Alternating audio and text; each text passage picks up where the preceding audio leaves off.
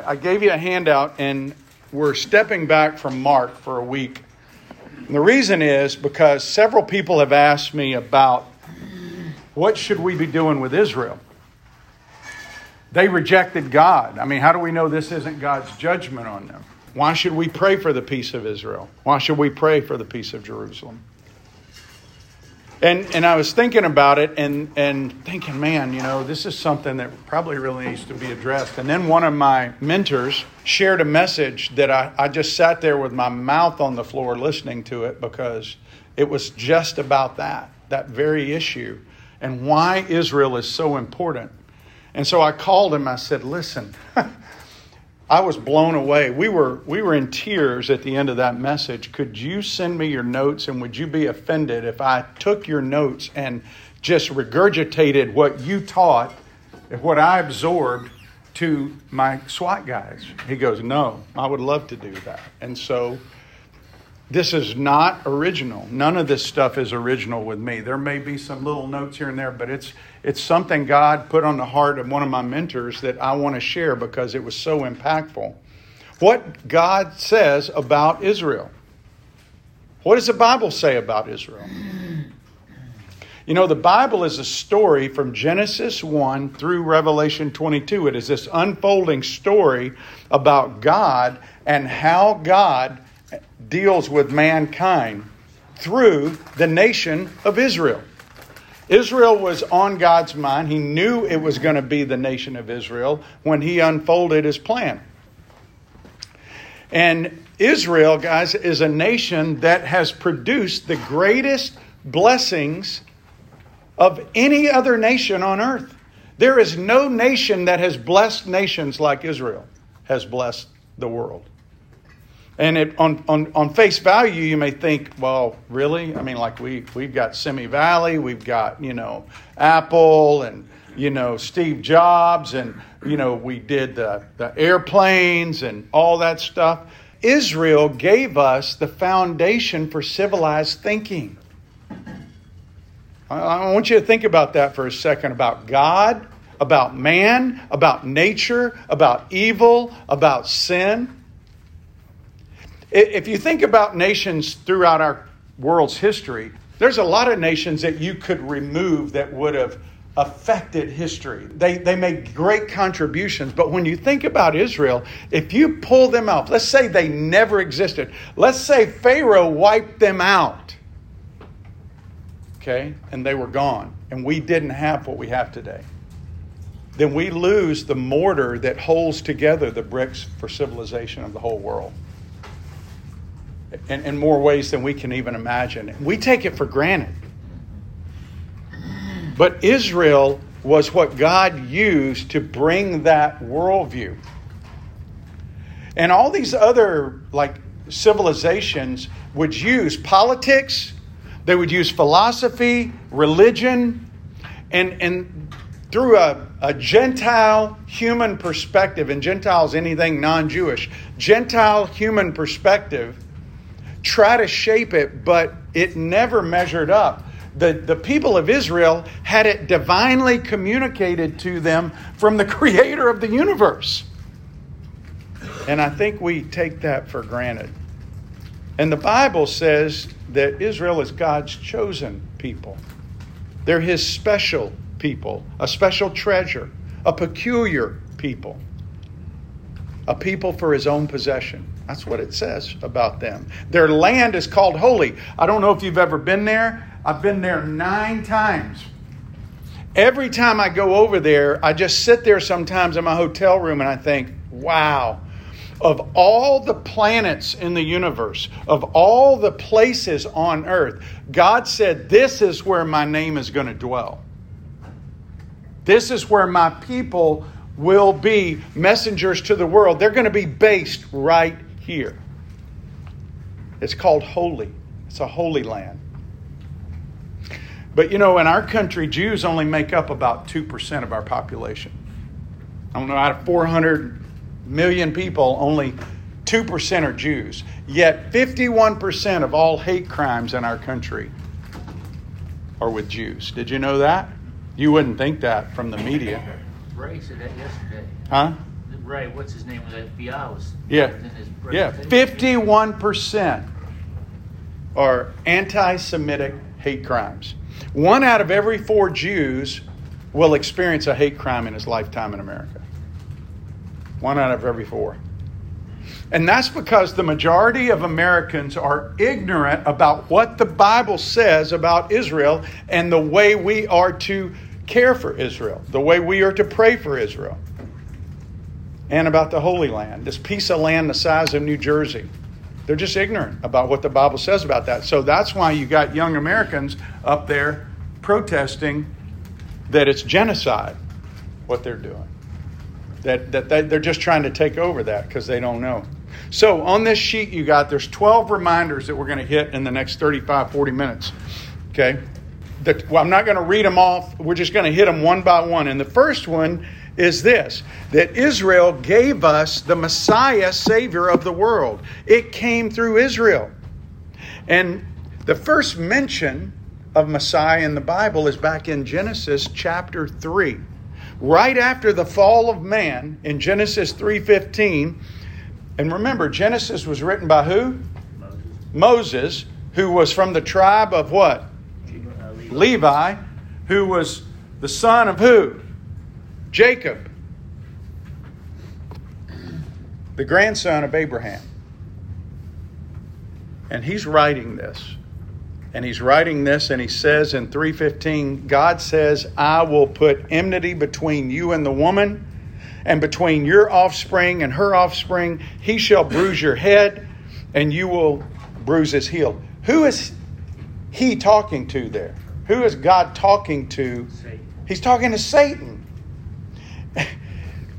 And the word he uses for he, referring to he will crush your head, or he will bruise your head, is a singular male pronoun. There will be one man, one male, who will escape Adam's sin nature. He will be born to a virgin, and he will crush the head of Satan. Satan will wound his heel, but he's going to crush Satan. This man will die for an alienated human race.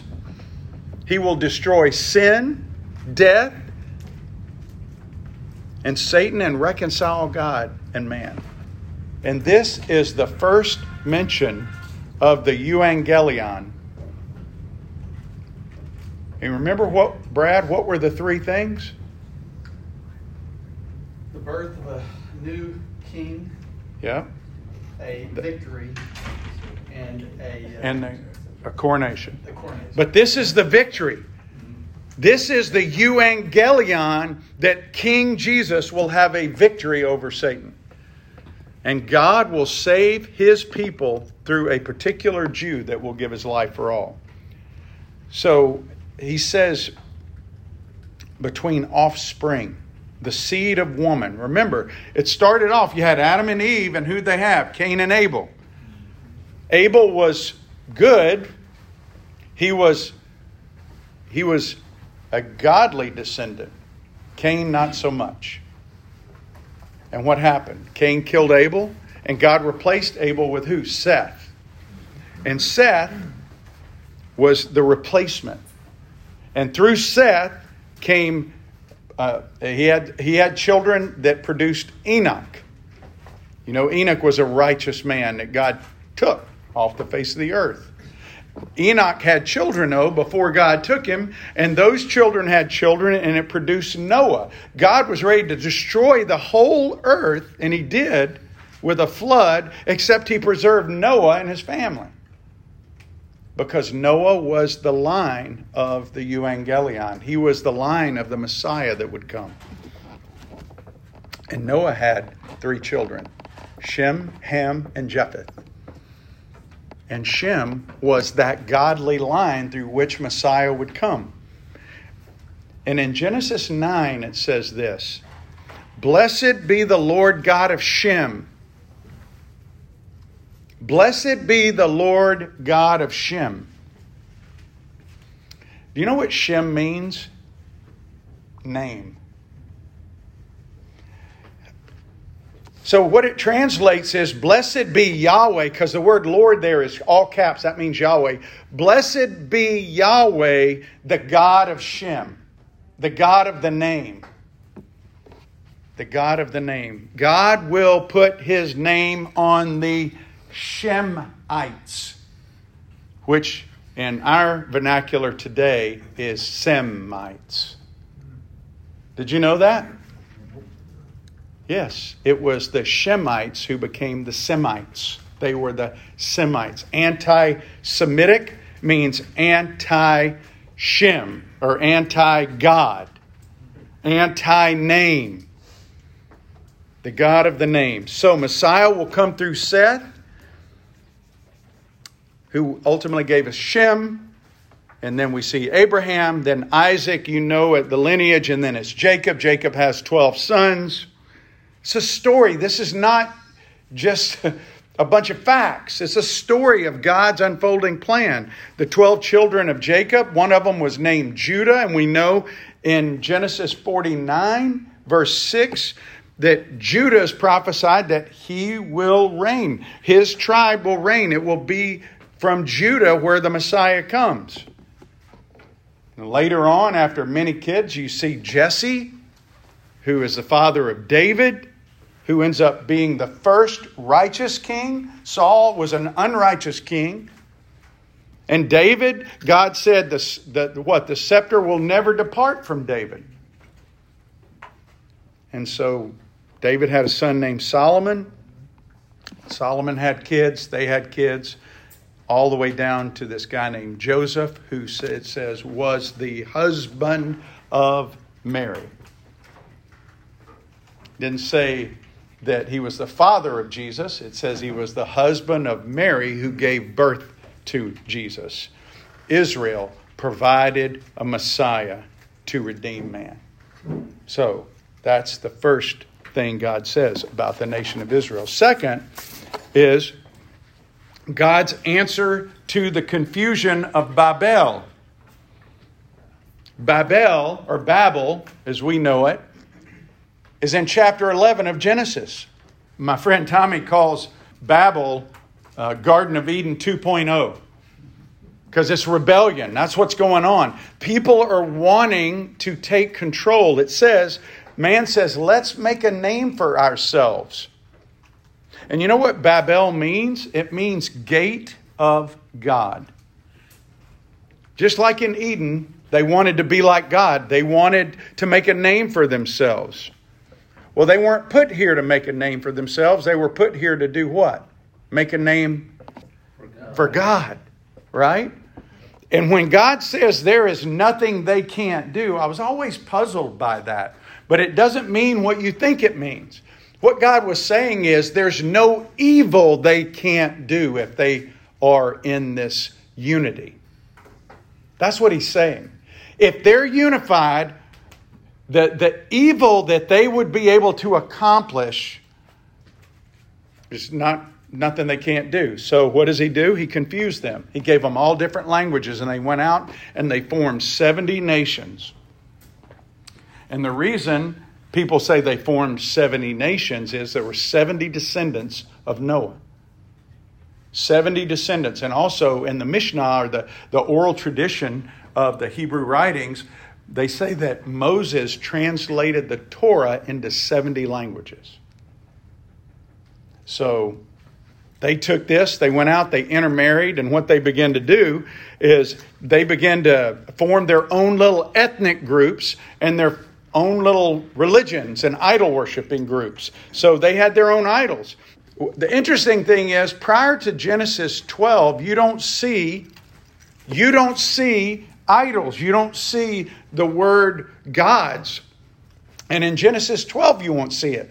But if you go to Joshua chapter 24, verse 2, Joshua 24:2 is referencing back to Genesis 12 when Abraham was called out of Ur of the Chaldees. By the way, you know where Ur of the Chaldees is? Near Babel. It's in Babylon. Babylon. Babylon, place of confusion. And so after the flood, this is right after the flood, guys. After the flood, after God spares Noah, you would think, okay, these people are going to get it. And what happens is you start to see polytheism, which is the worship of many gods. And it was about 400 years later when they came out of Egypt and God said, I'm going to put my commands on a stone, and he wrote them. What was the first command he wrote? No other gods. That's the first thing. And what's the second? You won't make an image of what you think I look like and worship that. And the third is, you won't desecrate my name. Because it was all about honoring him. So, in Genesis 11, God scatters these nations that seek other gods. In Genesis 12, God has a solution for Babel. He takes Abraham and he calls him out. He separates him from the idolatry. Did you guys know Abraham was an idol worshiper before Genesis 12? I never was taught that growing up. Nobody ever taught me that. I just knew him as Father Abraham. Father Abraham had many sons. We learned that song. That's all I knew. Nobody told me he was a pagan worshiper of many gods. That shows God's mercy. God calls him out. In Genesis 12, he has a solution. And so he gives him the land of Canaan that becomes the land of Israel. And Abraham is going to be the father of the Jews. And God gives him this land called Canaan. And the land he gives him, where he ultimately settles there, is referred to in Ezekiel 5:5 as the center of the earth. The word in Hebrew, I think, means navel. It's actually called the navel of the earth. The center point. And what's interesting is if you took the continents and put them all together, guess where Canaan is located? Right smack dab in the middle. And so I always crack up when the news comes on and it shows all these Muslim countries around Israel. You see this little spot there in the middle that they've never been able to take. Guys, every time you see that on the news, you ought to thank God. Thank you, Lord, for protecting them. Thank you for holding your promise true. Because he told them, I'm going to give you a land. That's what he says in 12. We're going to look at that in a minute. So Israel is to the post-flood world what Eden was to the pre-flood world. You got that? The land of Israel is to the post-flood world what Eden was to the pre-flood world. It's where God put his presence and where he wanted his name to dwell. And Israel, guys, was the standard bearer for worshiping Yahweh, the one true living God. Monotheistic. They had a relationship with the Creator God who was a personal God for them. He wasn't some distant God. He was the true God. They also were the standard bearers for morals and values, their culture. That's why God gave them all these rules. He wanted them to be set apart. They were the standard bearer for the deliverer, the Messiah. They were the ones who were supposed to carry that message. They were the standard bearers for truth. About God, about morality, and about sexuality. Is there anybody in this room who would look at something immoral or sexually immoral and think about God? Would you think about God if you saw anything immoral or sexually immoral? Yes or no? No. And that's what God wanted. It wasn't that he was a killjoy. He wanted his people to represent him. And so God raised up a miracle child in Isaac. I mean, think about it. Every Jew, do you realize every Jew that walks the face of the earth is a product of a miracle child? I mean, Abraham and Sarah were 90 and 100 years old. They should not have had children. And it was a miracle. And God raised up this miracle child to worship him, and the people after him would worship. All other nations, everyone worshipped idols. Is our world confused like Babel? Yes, you think so? I can be a girl. I can have a baby. I'm going to give birth in about 12 months. It looks like I am, but I'm not. I can't do that. Just eat too much. The solution, guys, comes from Israel. Israel is God's answer to the confusion of Babel. Israel, number 3, is a nation in covenant with Yahweh. And that's the answer. Genesis 12, 1 through 3. He said, I'm going to give you a land. I'm going to give you a nation to inhabit that land. And he says, all the families of the earth are going to be blessed through you. You're going to be my messengers of Messiah. You're going to be what puts God on display to the world around you. They're going to see you and they're going to think of me. And the Abrahamic covenant, guys, is a unilateral covenant. You know what unilateral covenant means? One way. Yeah. When God said, remember when God said to Abraham, I want you to go cut a cow, put him open, put the blood in between. The way they would do covenants is there would be this little valley of blood, and people would walk through it. Whoever you're making a covenant with, you walk through it, you get the blood on your feet, and the symbology is you break the covenant, you die. That's how serious the covenants were. And God, in His mercy, put Abraham to sleep. He never walked through it. God, as a smoking fire pot, went through it and says, you know what? If the covenant's broken, I'll die. And did He? Yes, He did. He did it. That's how God saves man. Because of this covenant with Israel. And you know, when we think about us as Christians, there have been quite a few people in my lifetime over the years who have a very, very bad attitude about Israel. In fact, they're almost arrogant toward Israel as the way they look down on them. They killed Jesus. And some of the comments that they would say were not very loving, weren't very caring. And, Paul addressed that in Romans 11. He says, we're a wild olive shoot. We're a wild branch that gets grafted into a cultivated olive tree. And he talks about there, and the cultivated olive tree is Israel. And when you stop and think about it, our view of nature, our view of God, our view of man, our view of sin, our view of redemption, our view of sexual immorality, our view of family, our view of government, all comes from this, right? If we're His. It should come from this. Let me say that. And where did we get this? Israel. Without Israel, there's no Bible, guys. No Israel, no Bible. You got that? No Israel, no Bible. Everything we have as Christians comes through our connection to Israel spiritually. Why? Because of God's covenant with Israel, you and I are saved. Did you know that? God made a covenant with Israel. And because of that, you and I can open up this. We can read about that covenant. And we can read about how they broke the covenant over and over. And what does God do? He keeps going back. Man, you are stubborn, stiff-necked people, but I'm still holding my hand out. Come on.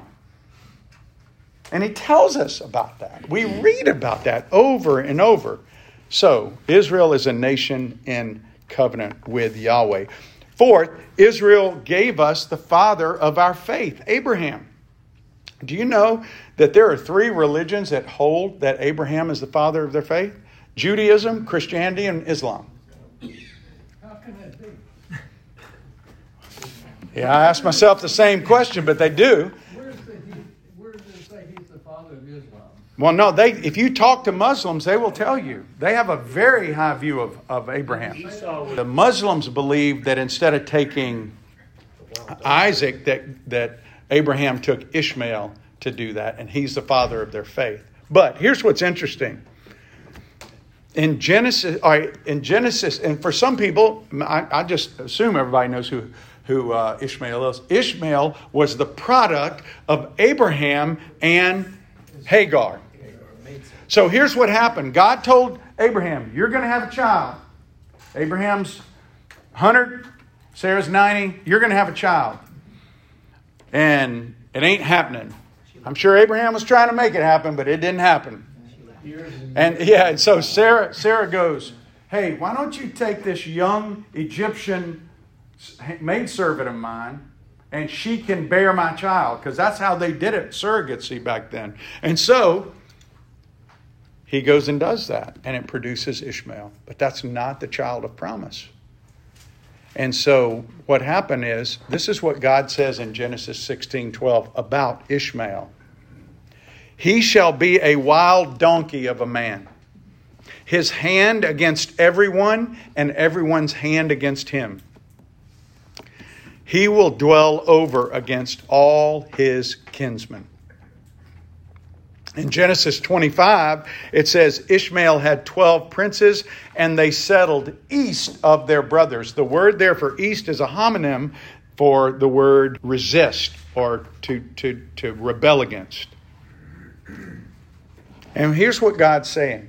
He wanted to make sure that this child named Ishmael, who was born of human engineering between Abraham and Hagar, would in no way be confused with his people. Canaan is for my miracle children. Canaan is where I'm going to let my name dwell. So he sent Ishmael over to somewhere else. And so Abraham is the father of our faith. Genesis 12, he made that covenant with him. But he's also the father of works in Genesis 22. His faith produced a work because he went and he raised the knife to slay his only son because God told him to, and he believed God would resurrect him. He believed in God that much, and he went to his death not seeing the promise fulfilled. He went to his death having that kind of faith.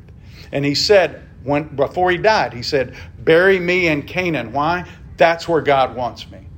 Do we have that kind of faith? Do we have that kind of commitment? Because that's what God says, I'm going to do it. Well, he did. And so Israel gave us the father of the faith, Abraham. He also gave us the standard of divine might. Israel is the standard of divine might. The Almighty, the nation of Israel, are the people of the living God, Yahweh. You remember on the mountain when Elijah went up against all the prophets of Baal and Asherah? Call your God. Maybe he's going to the bathroom. Fire comes down from heaven because they serve a false god. Elijah serves the one true living God. That's what the difference is. The Quran, guys, is not a storybook. It is a book of chants and reciting scripture, memory, just remembering to say these things. But it doesn't really have that story of the unfolding of God's plan. The Bible is a historic record of God's people and how He intervenes to protect, to provide, to preserve. It's not a mystic book of just reciting chants. It's really God's autobiographical story of how He's interacted with man throughout time. He's the one true living God. And here's how He's demonstrated it. Think about Egypt. You remember Pharaoh in Egypt? Who is Yahweh that I should obey him? Remember he said that? How'd that work out for Pharaoh, by the way? It says Egypt was ruined. This was one of the greatest powers of that time. Ruined. And you know what's so great about it? How many arrows and spears did Israel have to use to make that happen? Did they even lift a spear? Did they even shoot an arrow? No. They didn't. The Red Sea, they changed their mind. Egypt's coming after them. What does God do? He opens it up for His people. They go through, closes it in on the Egyptians. Israel was protected. In the wilderness, they were provided for. Lord, we're hungry. We're hungry. Here's some quail. Okay, here's some bread on the ground. We're thirsty. Go hit that rock over there. Can you guys hit a rock and make water come out of it? I can't. I don't know anybody that can do that. Only the living God can do that. His divine might has been seen throughout all these stories. Rahab, okay, Joshua, Daniel, Meshach, Shadrach, and Abednego, Elijah, Elisha, Jehoshaphat, Esther, Nehemiah, King David, David and Goliath. All these stories are stories of individuals who God intervenes in a divine way in their life. And in the New Testament, you see it with Peter in prison or Paul. You see the same thing. Israel is the standard of divine might. And they encourage us. The reason I believe is because those stories that were told about how He did that for Israel. Number 6, Israel are people of the book, God's Word. You know that God claims the Bible is His Word almost 6,000 times in Scripture. That's a lot for Him to say that. 66 books, 64 are written by who? Jews. Only 2 were written by Gentiles. And this one Gentile, he wrote them both. His name was Luke. And he hung around Jews. And he got a lot of his information from Jews. It was written over a period of 1,500 years in 3 languages with one progressive revelation of who God is and His coming Messiah. That's the whole point. One progressive revelation of who God is and His coming Messiah. Well, 7, Israel has the only divinely ordained religious system that prescribes how we interact with God. No other religious system in the world was given that. Only Israel. They were told, listen, you got to build a temple or you got to build a tabernacle. This is how it's going to look. It's going to have this many feet this way, this many feet this way. It's got to have this, that, and very specific. And you got to sacrifice animals. And all these specific instructions on the temple, where it's located, how priestly service is to be accomplished, how the priests are to intercede, how they worship. By the way, could they worship any way they wanted? If they did, what happened? Yeah, they died. That's the whole book of Leviticus. It's what it's about. And so He prescribed these sacrifices and everything so that God would see our sin covered by the blood of a perfect lamb. That was the sacrifice. And what did John the Baptist say when he was on the scene with Jesus? Behold what? The Lamb. And so the writer of Hebrews says that all these things, this prescribed system, was a copy, a pattern, and a shadow of what was to come. So when Jesus came, they were no longer needed. But God ordained it. He didn't ordain it for the Chinese, for the Africans. He did it for who? For Israel. It was the only divinely ordained religious system. And now, Israel, as Messiahs, came. But they rejected Him, which leads us to number 8. Israel gave us the Christian church. The Christian church came because Israel had the king and kingdom offered, and what did they do? They rejected it. They rejected it. They rejected the prophets. They rejected John the Baptist. They rejected Jesus. They rejected Peter. As a nation, I'm talking not individually within, but the nation of Israel rejected the apostles. And here's what God says. This is all the way back in Deuteronomy 32. Because they were rejecting Him back there. He said, they have made me jealous with what is no God. They have provoked me to anger with their idols. So I will make them jealous with those who are no people. I will provoke them to anger with a foolish nation. Are we a foolish nation, by the way? Yes. Yes. We're very foolish. God says, if you don't want me, you know what? I'm going to replace you for a time, and I'm going to take my knowledge and disperse it through a bunch of Gentiles. We didn't replace Israel, but what we did was we got to experience the benefits of being in a relationship with the one true living God and to be His messengers, His ambassadors. We are supposed to be a kingdom of priests, which is what they were supposed to be. And so when they look at us, they're supposed to be jealous. Because Jesus is going to return one day to the nation of Israel. But until then, He's using us as heralds of Messiah. His name is Jesus. Israel was supposed to live under Messiah as a nation and be that voice to the world, but they rejected Him. And so a Jew that follows Jesus, by the way, the first church was all Jewish. The first church, all Jewish. A lot of the early churches were mostly Jewish. And then Paul comes along and you start seeing Gentiles come in. But you know what Paul says in Romans 15? If the Gentiles have shared in the spiritual things, we're indebted to minister to them in the material. Have we shared in the spiritual things of Israel? If we're believers, have we shared in those things? Yes. Our Bible, is it Jewish? Yes. Our Bible is Jewish. Our Messiah, is He Jewish? Yep. Our Savior is Jewish. Our heaven, what is it called? The new heaven that's going to come down. The New Jerusalem. Paul says the gospel is the righteousness of God that is revealed to the Jew first and then to the Greek.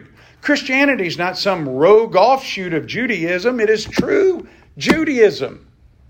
It's hard for people to grasp that. David, Elijah, Abraham, all these Old Testament saints who were people of faith, Abraham, if they were to exist post-cross resurrection, they would be Christians. Or they would be completed Jews. Gentiles are converted. They're not converted, they're completed. You and I are never a completed Jew. We're converted. And we are spiritual children of Abraham. So, Israel is the object, number 9, of satanic hatred. In Revelation 12, it says this: Then the dragon became furious with the woman and went off to make war on the rest of her offspring, on those who keep the commandments of God and hold to the testimony of Jesus. The dragon wants to destroy the woman. Who's the woman? It's Israel. Satan hates Jesus. Satan hates Israel. If you're one of his followers, he hates you. Because you know why? We're the voice of truth. We're the voice of salvation to the whole world. This is why God says, I will bless those that bless you and curse those that curse you. It's not just because they're this special group of people. It's because they are the messengers of the world, of salvation, of the one true living God. So if you hate God, you hate Israel. If you love God, you're going to love the rich root of the olive branch that gave us Messiah, because you're going to be grateful. And number 10, Israel gave us a Christian worldview, a Judeo-Christian worldview. Listen, a worldview, guys, is the lens through which you interpret the world around you, right? So we see nature, heavens, the universe. We see the kinds of animals. We see mankind, sexuality, family structure, our community, government, work ethic. All those things either come from God's perspective or from man's perspective. You either have a biblical worldview, which is a God worldview, or you have a human worldview. Because of our Judeo-Christian worldview, guys, we can look at nature and we know where it came from. We can look at man and we can know what our purpose is and why we're here. We can look at right and wrong and ethics and we know what the standard is of those things. We know evil, where it comes from and how to defeat it. We see the true meaning of what's really important in the world. This is why America is so blessed, guys, is because our founders had this Judeo-Christian worldview. We were founded on this thing. And they gave us that. Israel provided that to us. Israel is also, number 11, judicially darkened. In John 12, Jesus has been out among the people. He's been doing miracles. And they're still rejecting him as a whole. In verse 36 of chapter 12 of John, it says, when Jesus said these things, he departed and hid himself from them. Though he had done so many signs before them, they still did not believe in him, so that the word spoken by the prophet Isaiah might be fulfilled. Lord, who has believed what he heard from us, and to whom has the arm of the Lord been revealed? Then he says this, therefore they could not believe. They went from would not believe to could not believe because God judicially blinded them. For again, Isaiah said, he has blinded their eyes and hardened their heart, lest they see with their eyes and understand with their heart and turn, and I would heal them. Isaiah quoted that.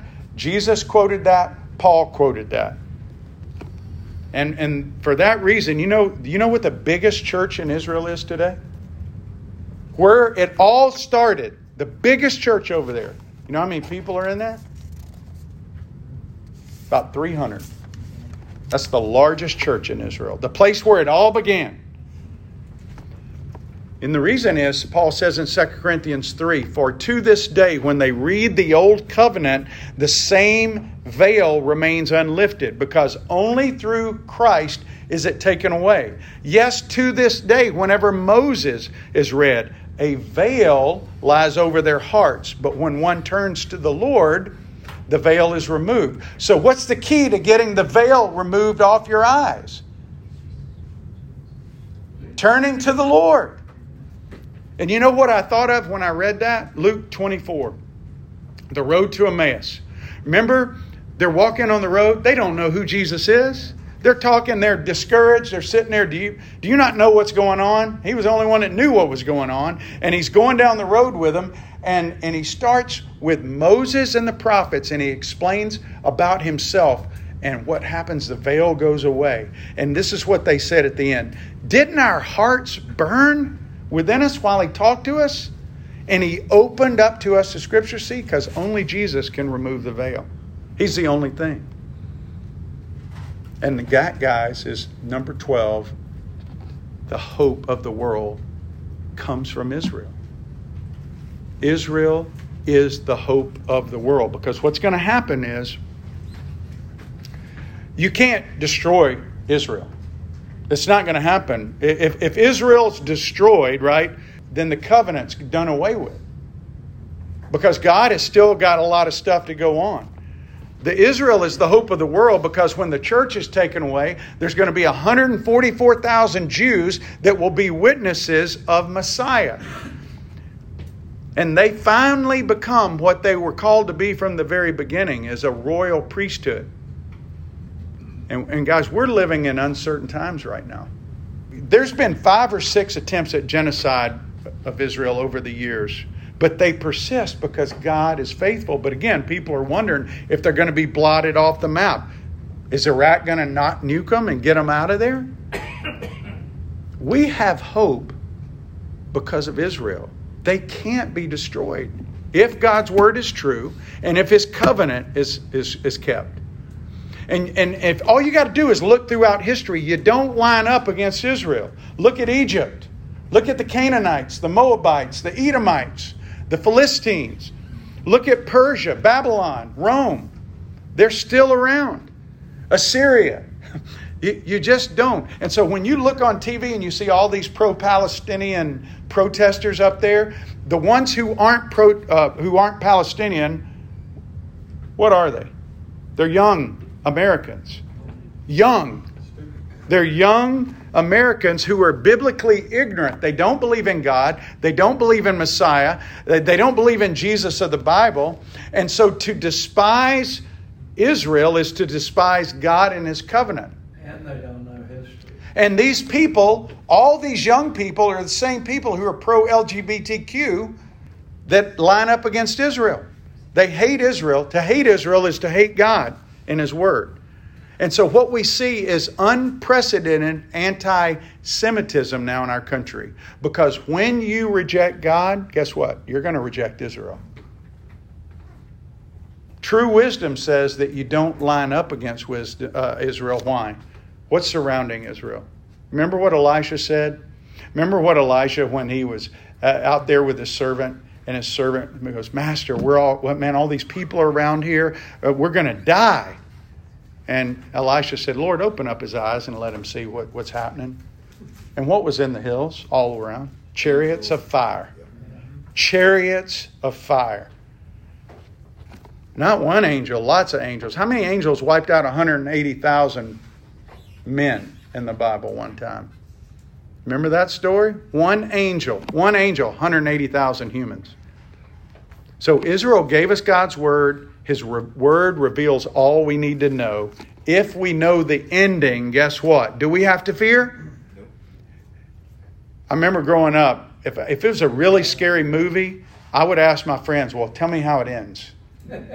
Because I didn't want to see it I wanted to go enjoy it, but I wanted to know what the ending was before I got there. Because if you know the ending, are you scared? No, you know what to expect, right? They tell you. So all of eternity, guys, parts at the feet of a wounded Jew named Jesus. Either you are his sheep and you go with him, or you're a goat and you go away from him. One pastor said it like this: Jesus will be the first thing you see in an eternity of bliss, but he will be the last good thing you see before an eternity of hell. So that is the history. It's limited, obviously, of Israel, but why we should pray for the peace of Israel, why we should pray for the peace of Jerusalem. Thank you guys for coming. I'm going to ask, actually, Chuck, will you close our time in prayer today? Heavenly Father, thank you so much for this day and just for this opportunity to share in your word. We're so blessed to have Doug in our world to share the story, to share the history of your unfolding of Israel. And we're thankful for that story. We're thankful for Christ in our lives. We pray today for the safety and all those people in harm's way in Israel and in Gaza, and for you to just draw all those people near to you that don't know you, and to continue your work. We love you so much. We ask you to praise your name today. Amen. Amen. Sergeant Garcia, thank you again. Guys, get one of those cards from him, at least to pray for him, okay?